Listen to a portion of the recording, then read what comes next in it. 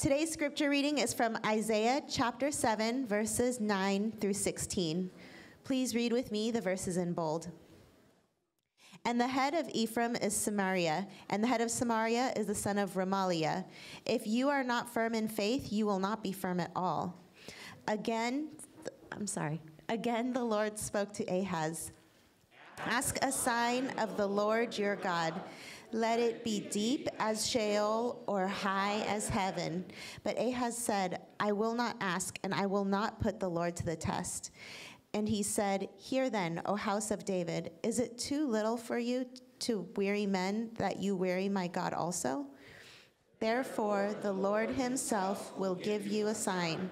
Behold, the virgin shall conceive and bear a son, and shall call his name Immanuel. He shall eat curds and honey when he knows how to refuse the evil and choose the good. For before the boy knows how to refuse the evil and choose the good, the land whose two kings you dread will be deserted. This is the word of the Lord.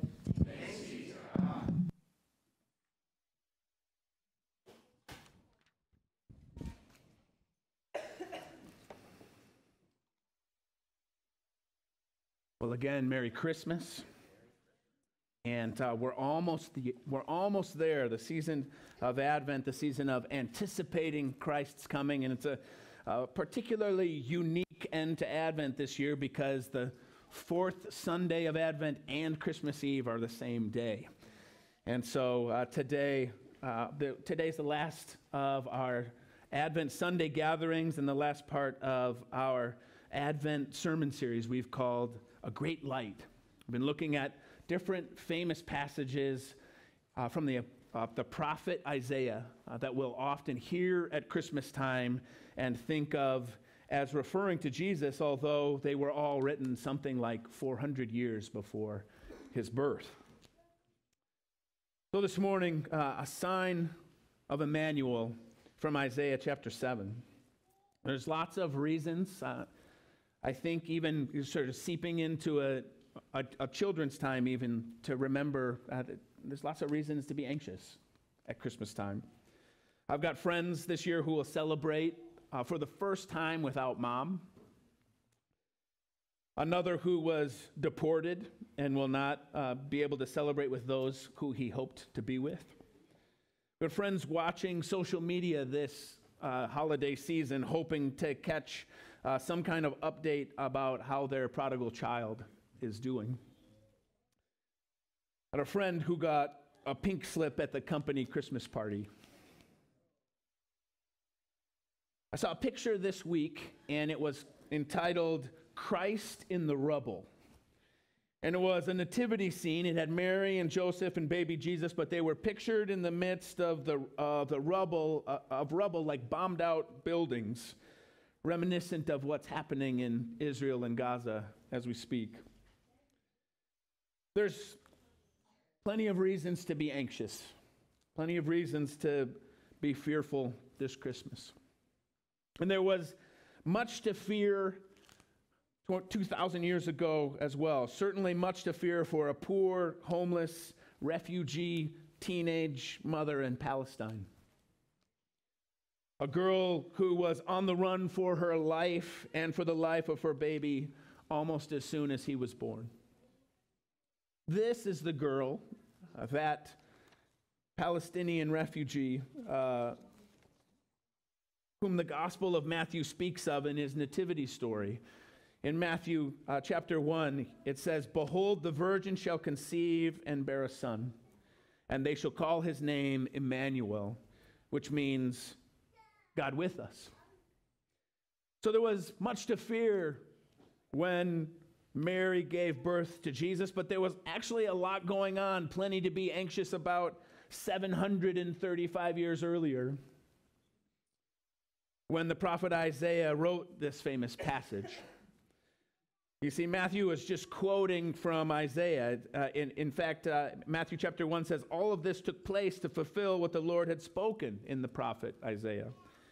Isaiah 7 is part of a bigger story, and it involved the people of Judah and their king, King Ahaz. And Ahaz had forsaken the legacy of his great-great-great-grandfather, King David, who was a godly king. And Ahaz had led God's people into idolatry. And his wicked reign was now being threatened. As Isaiah writes to him, two kings are threatening to invade Judah. Rezin, the king of Syria, and Pekah, the king of Israel, had joined together and were amassing troops for an invasion. And that's what we read this morning in verse 9, where it says, the head of Ephraim is Samaria, and the head of Samaria is the son of Remaliah. It's referring to these warring kings coming to their border. And there was fear in Judah. And so Isaiah the prophet is sent by God to speak to Ahaz, the king. And he tells Ahaz that God will deliver him. Isaiah encourages Ahaz that the answer is to stand firm in his faith and to lean back into following the God of Israel and to ask God for help.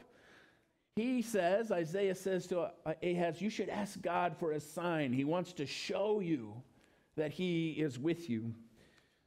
We read, if you're not firm in faith, you will not be firm at all. Ask for a sign of the Lord, whether it be as deep as Sheol or as high as heaven. But rather than asking God for help, Ahaz was working on a military alliance with Assyria. He's entangling himself further and indebting himself to another pagan nation. Ahaz didn't want God's help. He didn't want to admit he was wrong. He didn't want to worship God in his heart, but he found a way to sort of humbly, fake humbly quote scripture and refuse God's offer. And we read in verse 12 today, it says, but Ahaz says, I will not ask. I won't put the Lord to the test. But God gave him a sign anyway. And the sign wasn't just for him. It was also for the entire nation that he led that was paralyzed with fear as armies amassed on their borders. And the sign that God gave wasn't a street sign. It wasn't a billboard. It wasn't a Dutch oven or a pair of hockey gloves. His solution for Ahaz was not a military strategy. It wasn't a change of government. God promises a person, a baby, actually.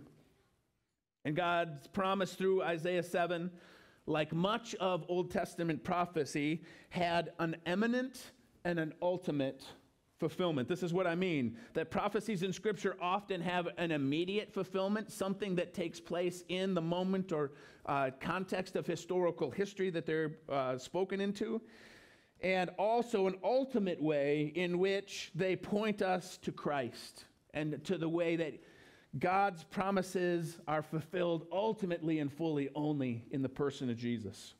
So you might say that promises have a near and a far fulfillment quite often, or an immediate and an ultimate fulfillment. And so this morning I'd like to take a look at the immediate and ultimate fulfillment of the prophet's words in Isaiah chapter 7.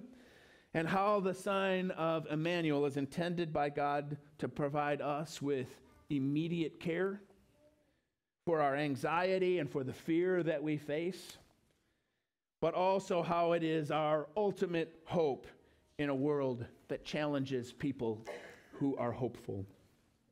And so this morning, Isaiah 7:14, behold, the virgin shall conceive and bear a son, and shall call his name Immanuel.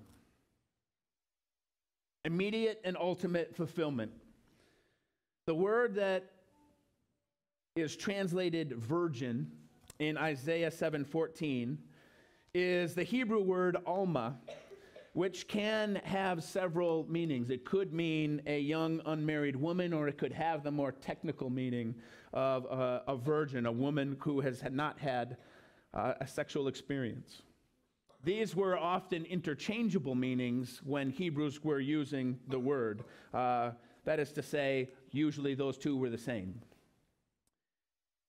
It seems that there was such a woman.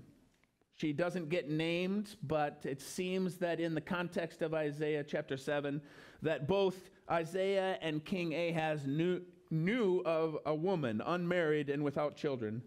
And while the king is staring down the barrel of what he is certain will be the end of the world and the end of his kingdom as armies amass on his borders, Isaiah's word from God is that in less time than it will take for this young woman to marry, conceive, give birth, and wean a child, God will have done away with his enemies. While Isaiah 7 never mentions that woman by name, we can know two things from Scripture. First, in Isaiah chapter 8, verse 3, we're told that Isaiah takes a wife, a prophetess, and that she conceived and bore a son. And it says there, the Lord said to me, call his name Maher-Shalal-Hashbaz. And it says, before the boy knows how to cry, my father or my mother, the wealth of Damascus and the spoil of Samaria will be carried away. We also know that less than 3 years after Isaiah's prophecy in chapter 7, Damascus had been destroyed and Samaria had been plundered. So in less than 3 years, Isaiah takes a wife, he has a baby. They name the kid Maher-Shalal-Hashbaz, but they call him Manny, which is short for Immanuel. Because God gave an immediate sign that even when his people were under siege, that he had not left them, that he had not forgotten them, and that he would be with them just like Isaiah said he would. So what's happening in the Gospel of Matthew then?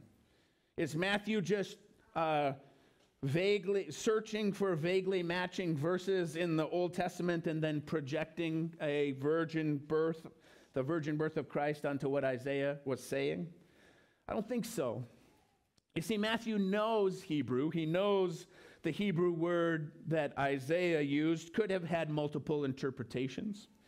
And so when he quotes Isaiah in the Greek, which is the way all of the book of Matthew was written in Greek, he chooses very specifically which translation, which interpretation of that word he intends to use. And he uses the Greek word parthenos, which can only mean the technical medical definition of virgin, a woman who has had no sexual experience. He wants to be very clear about how much of a miracle Jesus' birth really was. Matthew's testimony of Jesus' miraculous conception shows that he understands that Jesus' coming is an ultimate fulfillment of Isaiah's prophecy, that this is what Isaiah was pointing to when he spoke these words, the real fulfillment towards which that immediate fulfillment was only a sign, only an indication. When Matthew encounters the evidence of Jesus' birth to a virgin, a miraculous conception by the power of the Holy Spirit, he realizes that there was more to what Isaiah was saying than maybe even Isaiah realized when he said it. Matthew is telling us that Isaiah, whether he knew it or not, was inspired by the Holy Spirit when he spoke those words and was ultimately speaking about the Messiah. That when Maher-Shalal-Hashbaz was born in 731 BC, it was an indication, an encouragement to God's people that he was with them like he said he would be. But it was only a sign. He was pointing them towards a day when this prophecy would ultimately be fulfilled, completed, accomplished, realized in the conception and birth of Jesus the Messiah from the Virgin Mary, when God would not just tell us that he was with us or give us some encouragement, but that when he would dwell with us in the flesh. This is God's provision for immediate care for people living in a fearful world. Immanuel, God with us. Throughout the scripture, God's promise to be present and with his people is an antidote to fear. When people are afraid, he says things like, "Fear not, for I am with you. Do not be dismayed, for I am your God. I will strengthen you. I will help you. I will uphold you with my righteous right hand." Throughout the scripture, God's presence with his people is a reason to have courage. Be strong and courageous. Do not be afraid or dismayed, for the Lord your God is with you wherever you go. God's presence with his people is a sign of his protection. For he himself said, "I will never leave you or forsake you." So we may boldly say, "The Lord is my helper. I will not fear. What can man do to me?" In the Michigan winter, I learned to ice skate on the frozen marina of Stony Creek in Utica. I was scared of falling. I was scared of hurting myself. I was scared of embarrassing myself. And I was scared that the ice might be too thin, that we'd fall through. But I wasn't scared when Grandpa let me wear his hockey gloves and went out on the ice with me. What if Ahaz had been confident of God's presence with him when he faced Damascus in Syria? What if he could have faced his enemies without fear, confident of God's protection? What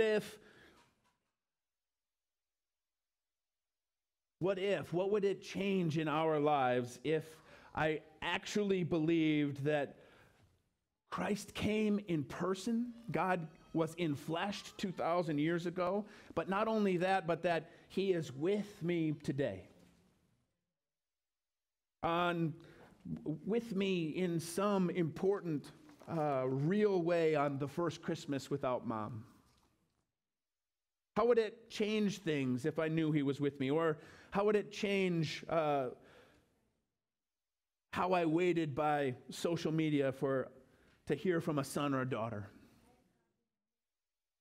How would it change things if we truly believed and knew that Christ had come to be with us and that he remains by his Holy Spirit present with his people? Well, I would say that one of the indications that that is true is that one of the simplest and most profound ways that followers of Christ have changed the world and changed history is simply by their presence. By being willing to be places where no one else would be. To be with others when others were afraid to remain. To be in the presence of sickness or holding hands while people died. Listening and responding when no one else would.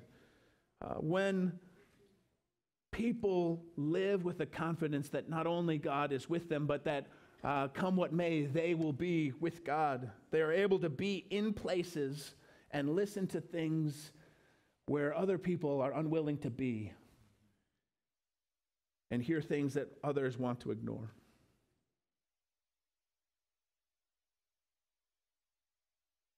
The sign of Immanuel is a sign of our immediate care from God, but it's also the sign of our ultimate hope. There's two really big words in this verse in Isaiah 7:14. Two really big words, virgin and Immanuel. Both of them are essential to understanding how Jesus' birth is the center of the ultimate hope that's promised to Christians. First, virgin. The virgin birth is more than a magic trick. It's more than a mystical detail or some kind of extra whistle about Jesus being magic. The Heidelberg Catechism reminds us that the virgin birth is essential because it demonstrates that Jesus was both truly human and truly divine. If Jesus had not been born of a human, developed in his mother's womb like you and I, we would not be able to believe in his full humanity. But if his birth were like any other human birth through the union of a human father and mother, then we would question his divinity. And one of the things that it means is that Jesus, when he was born, didn't inherit the curse of depravity that every other human receives at birth. He was born without sin. The scripture tells us that amongst all of the other things that we inherited from our parents, our eyes, their nose, their sin, Jesus was made like us in every way except for sin, the book of Hebrews tells us. Every human father begets a son or a daughter and gives to them his sin nature. We may not understand completely how this works, but this is our experience in the world, and the scripture tells us that this is the way of the world since the fall in Genesis. Sinners beget sinners. But only a sinless Savior could atone for sin by giving himself for us. The virgin birth tells us that Jesus was both fully human and fully divine, born without sin with the ability to deal with our sin. Immanuel. Matthew's narrative is a bit curious for choosing this passage and then sort of adjusting it. Listen to this. It says in Matthew 1:22, it says, "All this took place to fulfill what the Lord had spoken by the prophet. Behold, the virgin shall conceive and bear a son, and they shall call his name Immanuel," which means God with us. Moving on, it says that when Joseph woke from sleep, he did as the angel of the Lord commanded him. He took his wife, but he knew her not until she had given birth to a son. But they didn't name him Immanuel. They called his name Jesus. Earlier, the angel had appeared to Mary and said, "You shall call his name Jesus, for he shall save his people from their sins." Not Immanuel, not Mahil, to go back in my notes. Not Immanuel, God with us, but Yeshua, Yahweh saves. Why the discrepancy? Well, God with us is only good news if God has come to save, if he's come to atone for sin. Had Mary's son been named just Immanuel, it would have left a question mark after that. God with us, but why? Has he come to condemn us? Has he come to bring judgment? But by naming this child Jesus, instead of a question mark, there's an exclamation point. You shall call his name Jesus, for he shall save his people from their sins. God has come to be with us.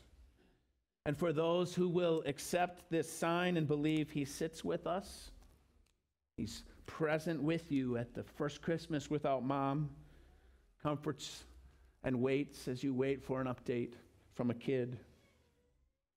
But he came for more than to just be with us in that difficulty. He came to make a way for us to be with him, to save us from our sin by giving himself in our place on the cross and promising to return one day to make all things new. No more relationships broken by sin. No more saying goodbye and holding up hockey gloves.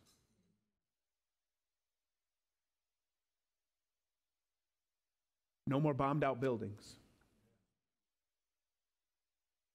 But God with us.